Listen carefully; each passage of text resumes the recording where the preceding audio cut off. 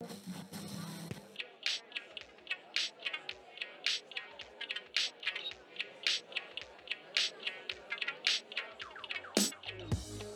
there, I'm Christopher Schoenwald, and welcome to Life as a show intently focused on helping people find their professional pathway by exploring and unearthing the details of jobs from around the world.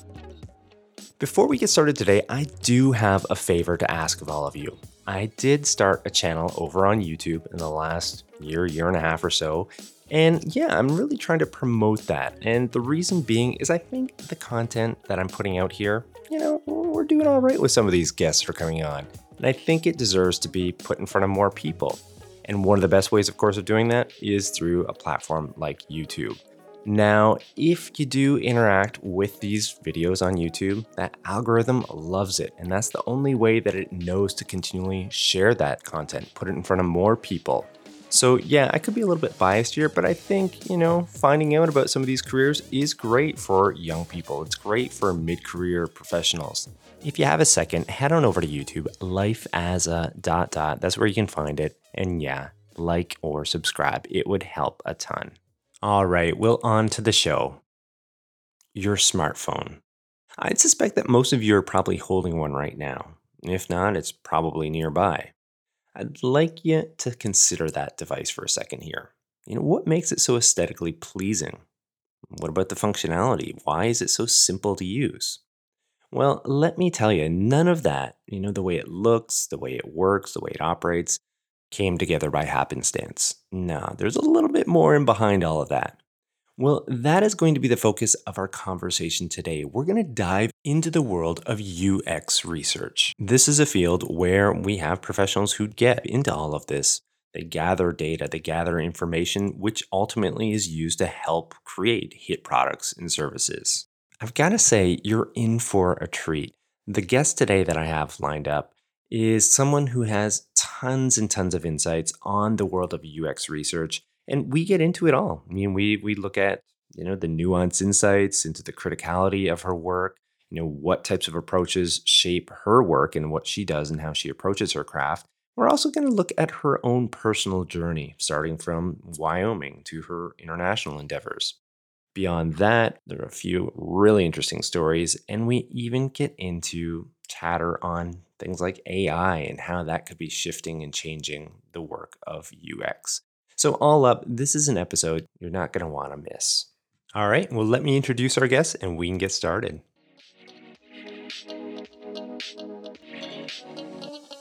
Lindsay DeWitt Pratt is a user experience or UX researcher and global project lead at Bold Insight, a full-service UX and human factors research agency based in Chicago and extending via its Recite global family to the UK, Germany, Switzerland, Japan, China, Singapore, and India. An inveterate world traveler and dot connector, Lindsay has lived and worked in 5 countries and explored countless more, and she now calls Paris home.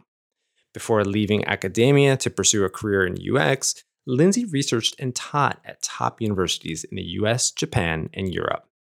Her work focused on the nexus of religion, culture, and gender. She's the leading expert on women's exclusion from sacred sites, including several UNESCO World Heritage Sites in Japan.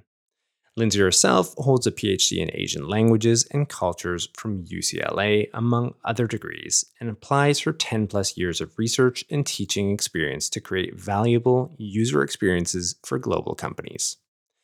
An accomplished speaker and writer, she draws on her passion for language, culture, and cross-cultural communication to lead and manage global UX research engagements for Bold Insight and Recite Global.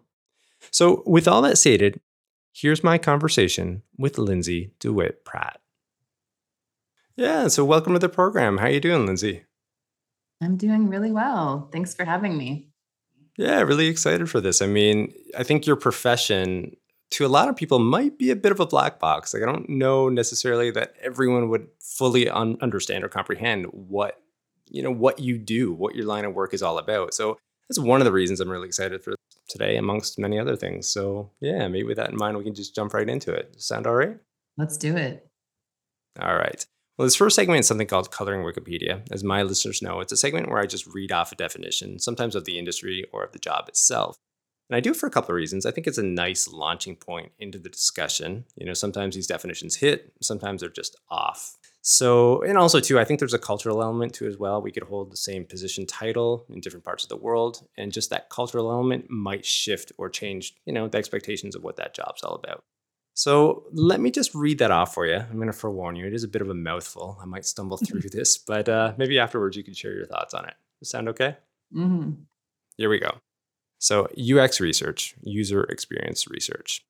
User research focuses on understanding user behaviors, needs, and motivations through interviews, surveys, usability evaluations, and other forms of feedback methodologies. It is used to understand how people interact with products and evaluate whether design solutions meet their needs. This field of research aims at improving the user experience, or UX, of products, services, or processes by incorporating experimental and observational research methods to guide the design, development, and refinement of a product. User research is used to improve a multitude of products like websites, mobile phones, medical devices, banking, government services, and many more. It is an iterative process that can be used at any time during product development and is a core part of user-centered design. I almost had it, stumbled at the last little bit there. That sure was a mouthful. Yeah. Well, anyway, the first takes, what do you think of that?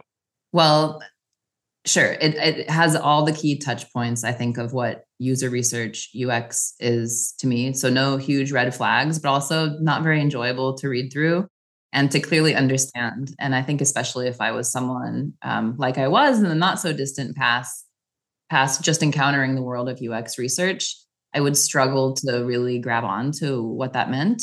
So it's a little stiff, lots of formal technical terms. Very Wikipedia-esque, I'd say. Very Wikipedia-esque, but it's good that it's comprehensive. So that's a nice aspect of it. Yeah. Was there anything in particular that stood out, like one or two elements that, like this is a major, major part that might have been lost in the definition itself just because it is so long and rambly? Sure. I think all the words that you need are in there, but we could just extract a few and make it much more simple and elegant too. And I think to do that, just start with the major words, user and experience. So, for some people, it might be odd. What do you mean users? That could have some interesting connotations depending on where you live or what you're thinking about. So who are users? They're people. They're humans. I guess they could be animals or maybe robots in the near future too. But it's anyone who uses or interacts with something a company has on the table, something a company wants to put on the table.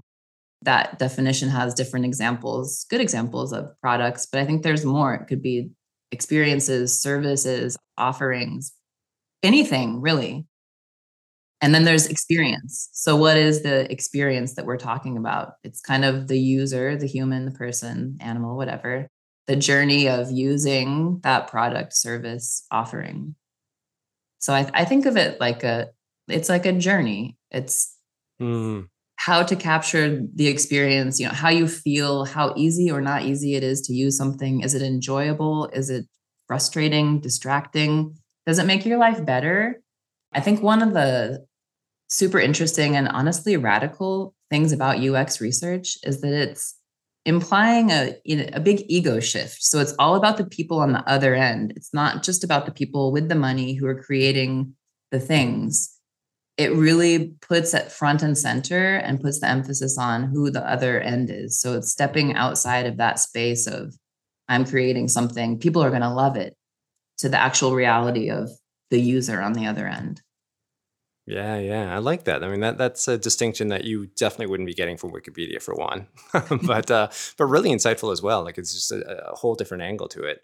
Another thing that kind of stood out is like the questions. It's like a lot of questions that you're asking, maybe as the user itself or somebody like in your position, like how is it being received? Like, is it designed the right way? Is it creating the right type of emotional feel? Just a series of questions that kind of dig down further. And I'm sure we're going to uncover a little bit more about that in the course of this talk. But yeah, I would say UX research is so much about excellent UX research is so much about excellent questions. Digging deep into the problem space And that's where you come up with the roadmap for how to improve or create from scratch something that's really meaningful and emotional, provokes the right kind of emotions and is accessible and can be really used in a way that makes people's lives better. Well, maybe we could shift on into this other segment here, a day in the life. And I'd like to know, like, what activities, like what jobs and duties are you primarily immersed in on a day-to-day basis within this role? Okay. So first of all, my role as a UX researcher is a little bit specific. I work mostly on global projects.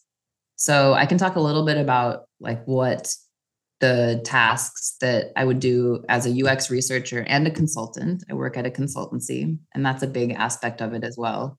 And then kind of the global dimension too. They're connected. They interact and interrelate on lots of different points, but there are a few distinctions that are key too. So, I mean, my background is in research. So, a lot of the time, like I said, is questions, digging into problem spaces, making research plans, finding, scheduling interviews, finding people to interview, the right people to interview, creating a discussion guide, having interviews, analyzing, taking notes. Then, the real creative strategic work of what do you do with all that data? And that's reporting, finding insights. And sometimes, it's not as easy as, well, 9 out of 10 people said that they like this or they do this because of that. Sometimes and very often, the real gold is in finding that one small thing. So that's why you have to ask the right questions too, because if it's just this blanket general approach, it's very hard to pull out the really unique aspects that could make all the difference in whether it's an app, a product, or whoever it's for. Yeah. So as a global researcher and also as a consultant too, there's an additional element of managing that process. So what I've been doing mostly since I transitioned into this field last summer is managing large global projects in the consumer tech space. So in my case, and a lot of the projects I work on, most of them I can't really talk in detail because it's restricted by client NDAs. But I can give you kind of the broad touch point. Rough. Yeah. Okay. Yeah. And on the website for my company, we have lots of great case studies that outline different kinds of projects we work on. And my company also, we cover the whole spectrum, a lot of medical device studies. I mean, user experience research can apply to anything. Once it's on your radar, like you are not going to be able to unsee it. You can't not see it. Yeah. You can't not see it anywhere you go. So in my case, because my background was really linked with language and culture research in an international context, my first major set of projects to oversee was looking at the quality of translations for a large consumer tech company across different applications, different products, and lots of different countries. So started doing 10 at once and then did another 7. And, so a lot of moving parts. I'm not the one in the interviewer seat, but I'm responsible for connecting all the dots, making sure everything flows and that everyone's happy and getting what they need. So a huge soft skill flex. And I think that's like the core of consultant work, which is, a new space I'm stepping into as well. Mm-hmm. So a lot of time is, a lot of email communication, a lot of meetings, a lot of just connecting with people and making sure that it's not this game of telephone where you start with A and you end with F. Yeah. You want to keep That's A exactly with what A. I was thinking about there. Yeah. Yeah. It's like how critical a part that must play is like being aware of that and ensuring that that doesn't happen. I'm sure it still does at times, but doing your best to kind of like, yeah. Yeah. Okay. So that's how I've seen my position mostly. More recently, I've done some really deep co-creative projects with clients where we come up with the questions together. We write all the, whether it's surveys or recruitment screeners or all the documentation, the discussion guide, and then execute the interviews together. And yeah, so there's different dimensions. It's like, where are you? It's the same research process, but like, are you in the seat of the interviewer? Are you taking notes? Are you the one overseeing it? Are you the one overseeing the overseeing at the really global level? Yeah. All about scale and vantage points. Yeah. I mean, One of the things that's just kind of popping in my mind is just the complexity of it all, right? Like you think of a product or service that hits the market.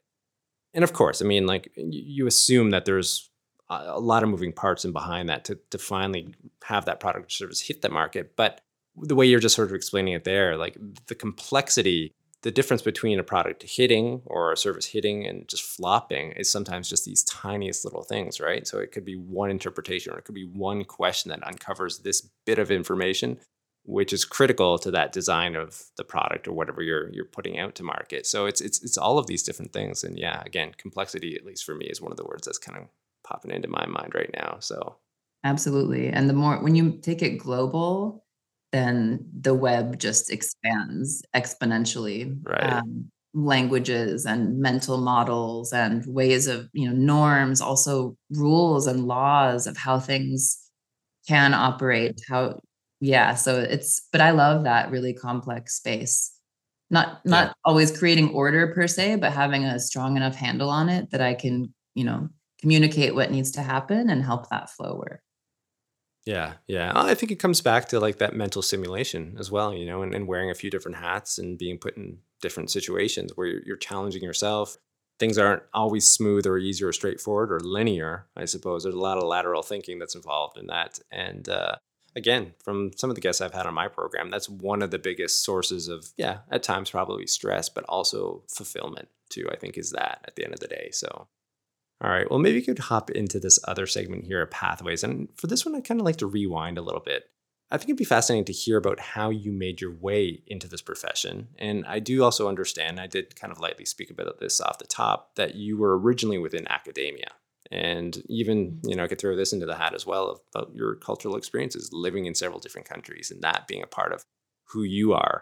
Maybe we could bring all those elements together. And if you can, maybe like trace how some of those things might have led you into the work that you're doing right now.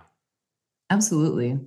I think, if I look back from the very beginnings of growing up in Wyoming to where I am today in Paris and all the points in between, some of it, someone might look at that story and say, wow, there's some big leaps there. And Yeah. but for me, it's kind of like this intuitive, natural progression of, well, questions, asking questions, following curiosity, and really just diving in there, not being afraid of, whether it seemed weird or what. So how did I go Half the fun. from, being a young girl in Wyoming, studying Japanese of all things, and then transitioning into graduate school, interested in environmental issues and Buddhist studies and other Asian religions, to a PhD in gender, religion, Buddhism, lots more of that, Asian languages and cultures.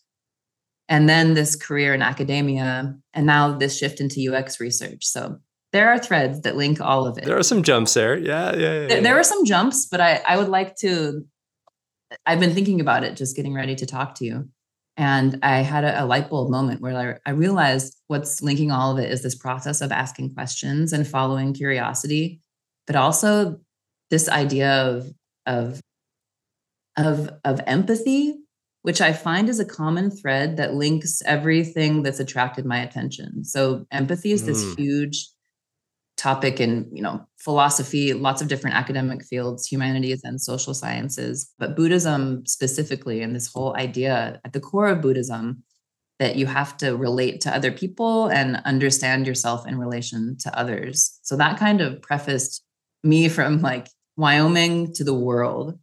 And that set the stage for lots of global travels, but also studying Buddhism too. And empathy is at the core of user research too. It's almost a word that is overused. I noticed when I started exploring UX as, this place I thought I could land and would fit really well. I saw it everywhere, and part of me was a little like cringe at it because of studying it in the context of Buddhism and this, more philosophical orientation. But what I realized is UX research is basically an exercise in like really understanding and grasping empathy. So like identifying yourself, not with like your own vision of a product, a service, an experience, whatever, but with the other end of that too. So it's really like an ego transition. And that's exactly what I loved and found so fascinating about Buddhism too. So That's like the conceptual link, but it's also a very big stretch to go from like being a professor at a university in Japan to leaving the world of academia. The inside and outside dilemma is tricky. And there were some, something didn't feel right. Something felt like it wasn't fitting. Also being a little bit of a fish out of water in a sense, being from an American university lineage, having lived a long time in Japan, having postdoctoral experiences in Europe too. Those are really different job markets. Those are really different Certainly. sets of like ecosystems, norms, career progression strategies, a lot of different things. And I kind of struggled there. My family life is more rooted in Europe now. Spend a lot of time in Japan. So there was just some sense of like something's not fitting. So I felt like the international aspect of my background and my personality was a handicap almost at a certain Hmm. point. Like I would have to move somewhere really far away, or I wouldn't really have control over where my career would progress. And Yeah. that turned out to be a huge strength in UX research. So I'm leveraging on a daily basis that internationality, we can say Yeah. that word. So that's been a really cool, positive shift. Now, Was that, sorry to interrupt go really ahead, quickly here, please. but like UX research, was that something that you'd kind of like uncovered yourself, or like in going through that process? Because it sounds like a process that you're kind of like working your way through these emotions and getting, to understand yourself better and what's driving you. You've already spoken of these notions of like curiosity and asking questions. Like I'd imagine that's part of it too, but like, did the UX research part of it come from exploration, into some possible career options, or was it suggested to you from those who know you well, or? Yeah, the latter. One of my dearest friends who knows me very well and really had a clear picture of all my different sides, and Yeah. he just kind of nudged me, and I immediately felt like, oh, this is, I'd been considering a career in public service, whether it was for a UN body or something related to, a direct building upon my research in heritage studies. And UX research kind of came out of nowhere. It was this dark horse, and it just, one of my favorite quotes of Japanese author Murakami Haruki is, "Chance encounters are what keep us going." So being open to like these suggestions, these nudges, the things you've never heard about, but it might be Yeah. really a good fit for you. That's what it was. Nice, nice. More times than not, within the segment, this pathway segment, like it's things like this. It's through reflection that people find their way. It's through accidents, almost like just chance encounters or conversations with others. Like it's so rarely do I find, or I have a guest say that it was just like this linear path, like just, I beelined right towards where I wanted to go my entire life. Like it just doesn't go that way. More times than not. So I think it's really, interesting in the way you explained it there, like the reflection element, and I suppose too, I mean, your friend coming in here and sort of just, suggesting this, and there you go, like a whole different path of your life sort of develops just off of a few Yeah, I'm moments. sure you have such great insight, and with all these conversations of how nonlinear people's lives actually are. This idea that I'm young and I want to become a doctor. Well, I wanted to become a heart surgeon for about 1 year. Yeah. And then I wanted to be, a veterinarian. I wanted to be all these things, but it wasn't like, I'm going to sit down, I'm going to write out my life path, and then I follow that.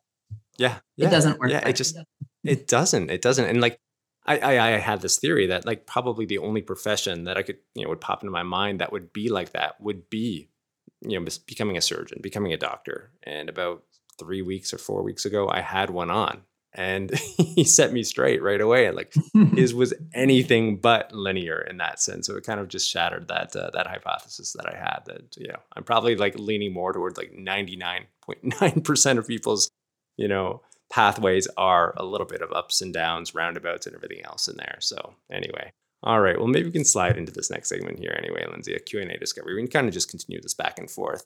And I thought, we could kind of go into this in a bit of a playful manner. In researching, your profession, UX researcher, I came up with some keyword topics and skills that could easily be attached to what you do. So I was thinking I could like read off a few of those, or maybe one by one, and you'd kind of give me just like quick takes on each of these words and how Sure. they fit in with the work. Sound all right? Go. All right, here we go. So the first one, communication. As important as water. You don't have it, you don't survive. Empathy. The driving force. It's the what moves us and what we always need to keep tracking. It's like the compass almost. Problem solving. Ooh, the detective work. It's the process of moving through that space, the experience of empathizing, Curiosity. the spark. Collaboration. Collaboration is like well, it can be a really amazing vehicle, gets you somewhere faster, better, smarter with friends, but it's also like a teacher because when you collaborate with people, you have different perspectives. You get checked, you check yourself, you do some checking too. So I would say, yeah, vehicle and teacher. And here's the impossible question. Still going to ask it anyways, but out of those topics there that I've just listed off and you're just commenting on, which would you say would be probably the most critical in terms of doing this job well? I've already talked about it maybe too much, but I think empathy is the word we have to have here, but maybe a little bit of a different spin on empathy. So bear with me.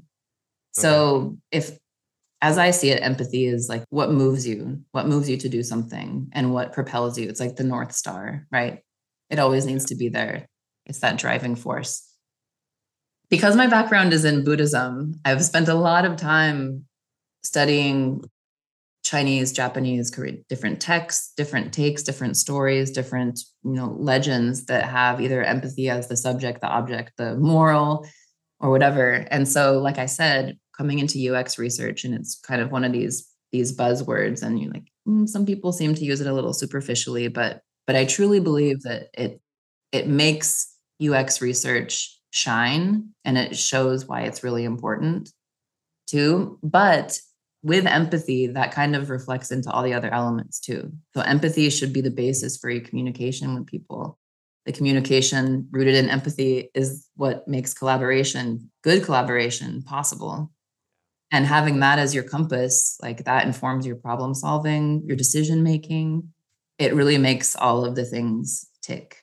But the twist I want to give is that empathy itself in the Buddhist context, they don't really talk about empathy as much as they talk about compassion.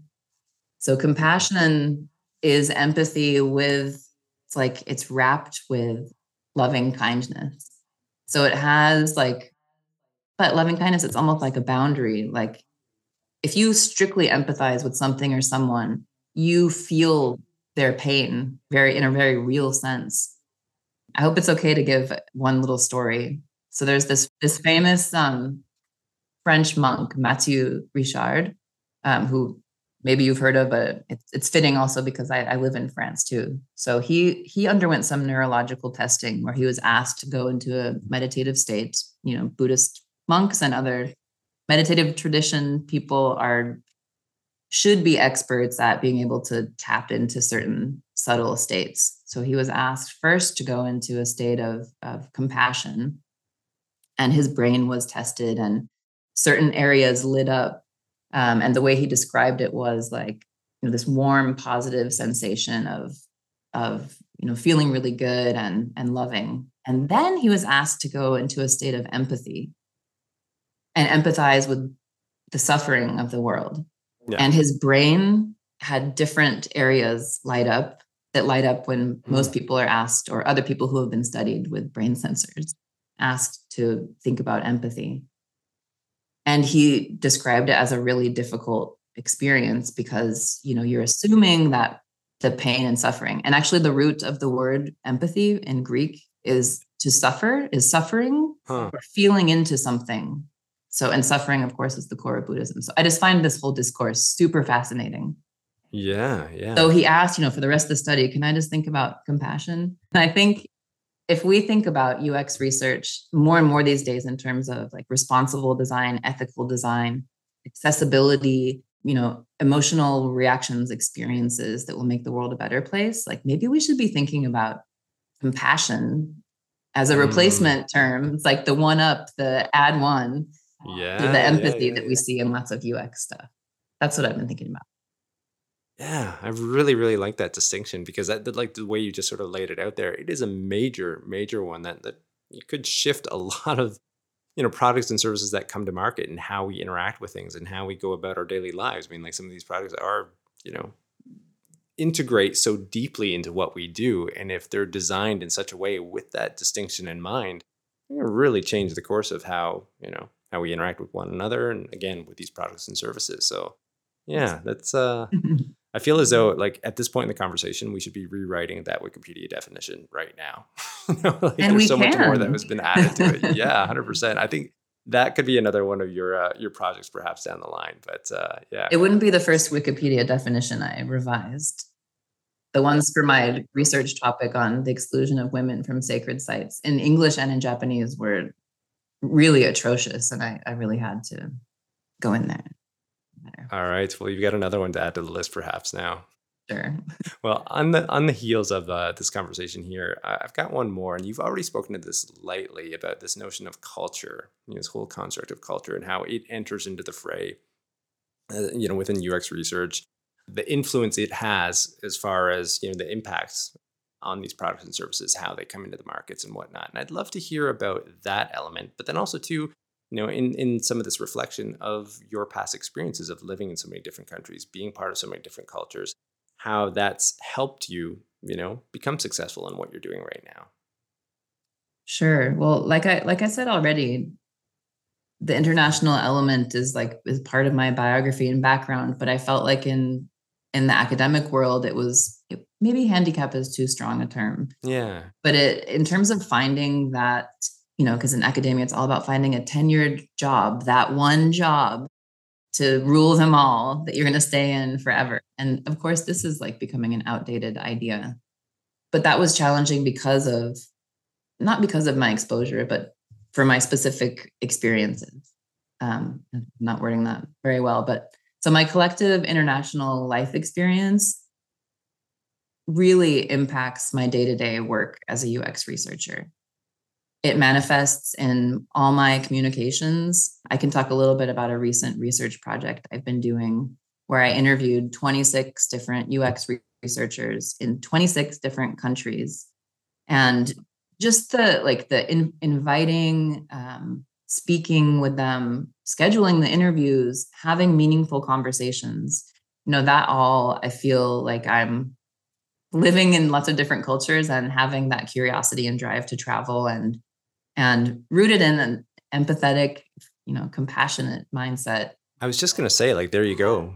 Empathy and compassion coming in, because without that, right, and you speaking with all these different people, it'd be so easy if you didn't have those skills to just dismiss someone or dismiss an idea, just like, oh, this doesn't fit, it's not part of my worldview. And if you don't have that skill or that recognition that, no, I need to be really like empathizing or have this degree of compassion for what this person is trying to communicate, maybe they're having a difficult time of getting it across, but if I'm patient enough, I probably will be able to get it. Sorry to interrupt there, but it was just, again, springing to mind. But it doesn't even actually have to be international travel, because now, all those experiences enrich my outlook on the world and how I engage with people. But then they also, in the sense of, I could go back to my hometown in Wyoming, and they just give you more skills and more perspective to see and really, in a meaningful way, like appreciate the differences within cultures too. So within a culture, within a society, there's infinite diversity within your own, high school graduating class in a small town in Wyoming. There's so many different, so many different people, and everyone's story is meaningful and everyone's perspective is valuable. So I feel like that sort of like macro, micro traveling internationally and living internationally, like magnifies that and makes it, all those differences are like in your face. Like I spent 3 hours this morning at an administrative office trying to get my visa validated. And, some of the process is like, oh gosh, but it's all, yeah, that's probably putting it all to the perspective. test right there. Yeah, you can kind of gauge yourself how far you've come along by those types of experiences. Yes. Anyway, well, maybe I've got this one last question here within this segment, this Q&A discovery segment here, and it's returning to this idea of people that have been on the program itself and this notion of reflection, and we've spoken about that already. And I think, it's probably clear to see for a lot of people at this point in our conversation that you are, self-reflecting quite a bit. And maybe it's part of your work and maybe it's part of your personality as well. And again, from my experience, like I'm seeing people that the ones that are successful in their work, whatever it might be, whatever industry it is, I think can easily sort of attach a degree of meaning to their work. They can find their fulfillment in what they do. And that sort of fuels them and gives them motivation, I think, to keep powering through difficult times or challenges and whatnot, and ultimately helps them get to where they want to be. So I'd be curious to hear a little bit more about what you would think about that and how, maybe that reflection has helped you along the way. You've already spoken, how it's kind of guided you perhaps into the profession, but maybe in terms of your success within it as well. Sure. Well, I think, this idea of the good life, there's been so many people writing and thinking about it, and also just thinking about it and not writing about it all over the world for a long time. What are the ingredients that makes a good life and that is what does that look like? What is meaningful? What does happiness really entail? And I think, of course, that process of defining what that means and then going for it is really personal and personalized. It depends on so many different factors. But yes, I do think about it a lot. And I definitely I want my energy to go to places that I find meaningful, intellectually engaging, socially stimulating, and ultimately rewarding for not just professional Lindsay, Lindsay with the PhD after her name, but in terms of decision making in that everything is connected. Everything is connected. All the different aspects of life, all the different buckets, but they pour into one pond. So striking a balance between how you want to spend your time, your days, your weeks, your months, your life, your professional world is a huge aspect of that. So I think about that a lot. And I feel sure for me, UX research is a place where I can really tap into the creativity, strategy, decision making in ways that I find intellectually stimulating, socially engaging, and also, that let me build a life for me and my family too. We're able to support ourselves. So yeah, I think, people have such different visions of what the good life is for them. And some of them might resonate with mine, some might be completely different. And I respect all those too. But I think I think everyone really does think about it. My sister has a very different kind of professional world, although we're much closer now in terms of our professional spheres, but a different take on the good life, and that's equally valuable, and yeah, respect that. Yeah, I think there's like that surface level sort of like idea of what that means for a lot of people. And it can be superficial, in one sense. But you're right. Like, I think a lot of people do personally probably dig down a little bit deeper and like, am I feeling a degree of fulfillment?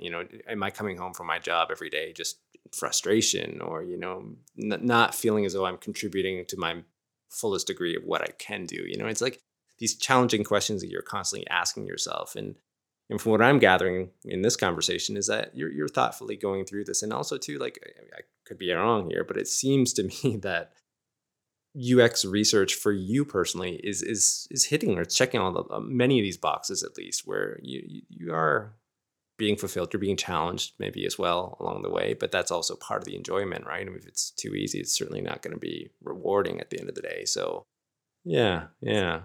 Yes, and after I said that and listened to what you just said too, I realized that my thoughts on this, my reflections come from a space of great privilege, and I don't take that for granted because I know that that is not the norm for everyone around the world to be able to think upon and actively create this path where my energy goes is where it fits, and to find that. So I just want to acknowledge that, you know, there are a lot of people who have jobs and careers that they do not find fulfilling, but they have to do them to support their family too. So there's a lot of privilege and gratitude that needs to go into being able to have this space for reflection. Let's not forget that. It's a nice way to kind of close out that question, I think. Well, maybe we can skip on over into this middle segment here, a water cooler story segment. And here I just asked, guests to indulge listeners with the story related to the line of work. And you've already shared one already, but I'd be curious if you have something else for us. So my idea for the story is one of the unexpected happenings that I've experienced since entering the UX field. So transitioning out of the world of academia that I felt like I knew very well into the corporate world of industry, and specifically into the world of tech, the tech world. So, and maybe this will be helpful for your listeners who are, pondering career changes or have had career changes. So like I mentioned, in academia, all the emphasis is on finding your job, finding the one job. And then once you have that job, the idea is that you'll be set until you retire. Of course, that model is not so sturdy as it was before. No.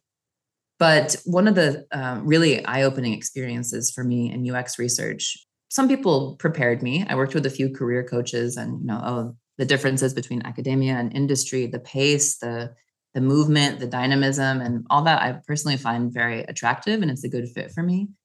But lately, in the past 6 months or so, the layoffs that have happened, the tech layoffs, they haven't impacted my personal career, very thankfully, but bearing witness to, and having some relationships that I had been building in my projects, and really just even reading posts on LinkedIn of people's personal experiences, being fully invested in a company, that being their livelihood, and then one day showing up to work and you can't get in, or just these really heartbreaking stories of walking down a path, putting all of your heart and energy into a path, and then having at least a major roadblock at the time. So that's been an emotional, eye-opening, but also like a key learning for me too. It's like, in this world of tech that's rapidly changing, and especially now with the generative AI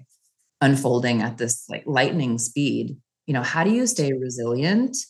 How do you stay confident? And how do you stay calm when you're existing in a storm? And the storm might be after you next. There's just a lot.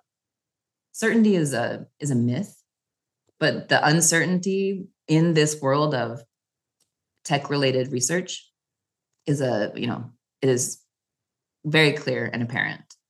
So coming to terms with that and having some, tangential experiences with it has been like a really powerful, it's something that lots of water coolers, virtual water coolers, let's say, lots of conversation around that has been going on, and still is going on too.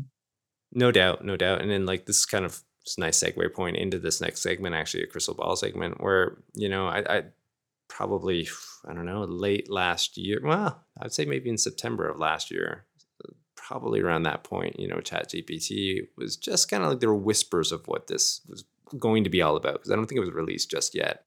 But around that point in this program, it's a weekly program, I started having guests bringing it up, and then of course, sometimes like I'd be prompting them on this. And now I should just be renaming the segment ChatGPT, because more or less like the impact that it's having, the emotion that it's also, creating in a lot of people's worlds right now, like some things that you were just sort of hinting at there, some fear, also at the same time, some excitement, no doubt as well, because it's going to shift things around in a lot of exciting ways. But a lot of times there's just like this uncertainty.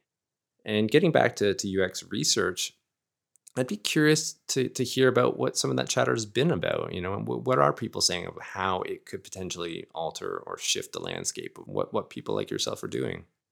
This has been a huge topic on my mind lately. And in the past 3 weeks now, I've, with collaborating with some of my amazing colleagues and team members, launched a project to really take the pulse of the global UX research community. Like, how are people thinking about this? Are people using it? Or are they not? What are the sort of future, what's the crystal ball? So it's really been a huge crystal ball moment. And curiosity has led me to kind of, first I thought, I could just talk to a few people. And then it was like, 12. And then it quickly scaled to, I interviewed 26 people and then asked them to follow up and do one interview in their home language too. So we almost have 50 interviews now that are really just asking people the question you asked me. And what do people say? I mean, we're going to roll out the findings of this over the next 6 months or so at my company, and some blog posts and conferences and publications. But I can just say, as the person who is like on the ground capturing the stories, listening to the fears, concerns. It's like you said, it's both. It's two things. It's excitement and it's mitigated or measured by the other side of the coin, which is a little bit of a nervousness. And of course, everyone's story is unique and there's a lot of differences. But what was certainly clear to me is that people are sure that it's here. It's a moment. Things will change. It's the beginning of the beginning. It's like the surface of we've turned a corner, something has opened. Pandora's box? I don't know. So, how it impacts our lives as researchers and as UX researchers is definitely on everyone's mind. Are people using it? Different degrees of interest. But this idea that, well, even if I don't want to use it, I'm going to have to become, upskill in prompt engineering or do something. I think that paired with this right now, most people they're not engaging with it much. They've just heard about, the last 6 months. It's very new. How do you go from zero to proficiency with a tool that, for me growing up in the 80s, like sci-fi, I just always think of Terminator 2, like this really far away image of something that is very dangerous, but it's really far away. It's not real. And now it's, on my browser window. So maybe, they're finding ways to like enter into that. You mentioned black box in a different topic before, but into that black box of, okay, this is here. It's going to probably change my world. We're not going to know exactly how yet, but what sort of inroads can I make to understanding this machine and how to interact with it? So it's a huge topic on the mind of, me personally, all the researchers I spoke with, my company at the Bold Insight level, and then at our global level. It's really become this, it's the elephant in the room. Yeah. And that's kind of what I'm gathering from a lot of guests on this program as well. And I think like in all these conversations that I've had, like kind of the one way that I'm sort of looking at it right now is kind of this sort of like framework of it being a tool rather than this like sort of mythical beast that's going to come in and just like slash its way and just disrupt and terrorize industries the world over. It could, but also at the same time, I think if you look at it, at least this is how I do it, like you look at it as this tool, like it's going to be helpful. It's going to optimize things. It's going to add levels of efficiency, certainly. But at the same time, like I just don't see it coming in, at least right now, in its current iterative form of just completely turning things upside down overnight, 100%. Like it's not going to replace a person just like that. It still needs that guidance. We need to kind of know when to like unleash it on this task, on this sort of thing, and then maybe pull it back here because it just doesn't have the right, sense, or it doesn't have the right level of sophistication to handle this. But over here, 100%. Like in that way, I can see it being easier to kind of compartmentalize and sort of rationally look at it. But at the same time, like we're emotional, and when it's your job, and the uncertainty surrounding it all, I can understand the apprehension that is certainly generating with a lot of people. I think so too. I think apprehension was less like a key takeaway than different levels of like, we just have to learn how to use it. We have to leverage that. Yeah. But of course, there's a lot of really fast thinking and fast doing. Like, here are the 1,000 different ChatGPT powered tools you can use to like make your research that much easier and faster. Go, go, go. So much hype and hyperbole. And then, underneath that, and I think the smart strategic way to go is like the slow thinking and doing, which is, a little bit further out, a little bit more cautious and reserved, really driven by curiosity, empathy, with that loving kindness, and understanding what it is and how to interact and where to put up guardrails.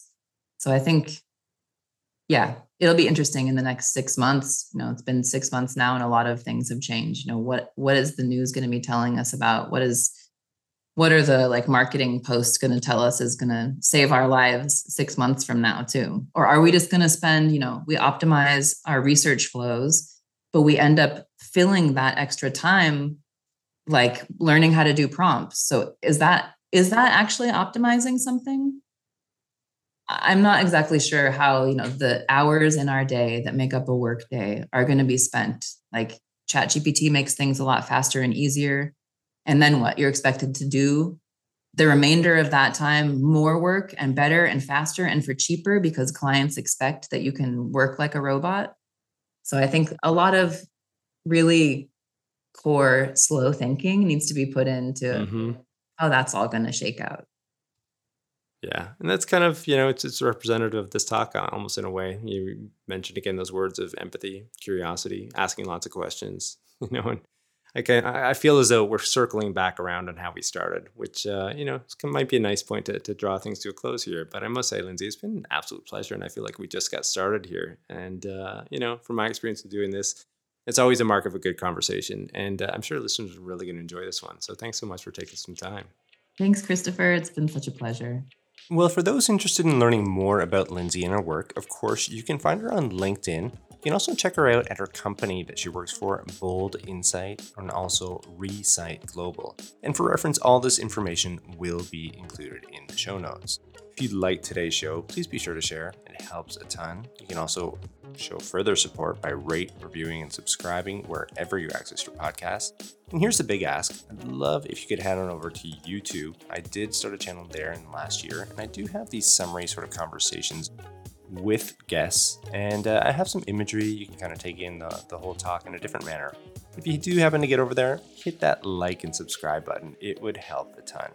And then finally, don't forget to join us on the next episode of Life as A, where we'll continue to explore and unearth the details of professions and the people behind them. I'm your host, Christopher Schoenwald. Until next time, stay curious about life and living.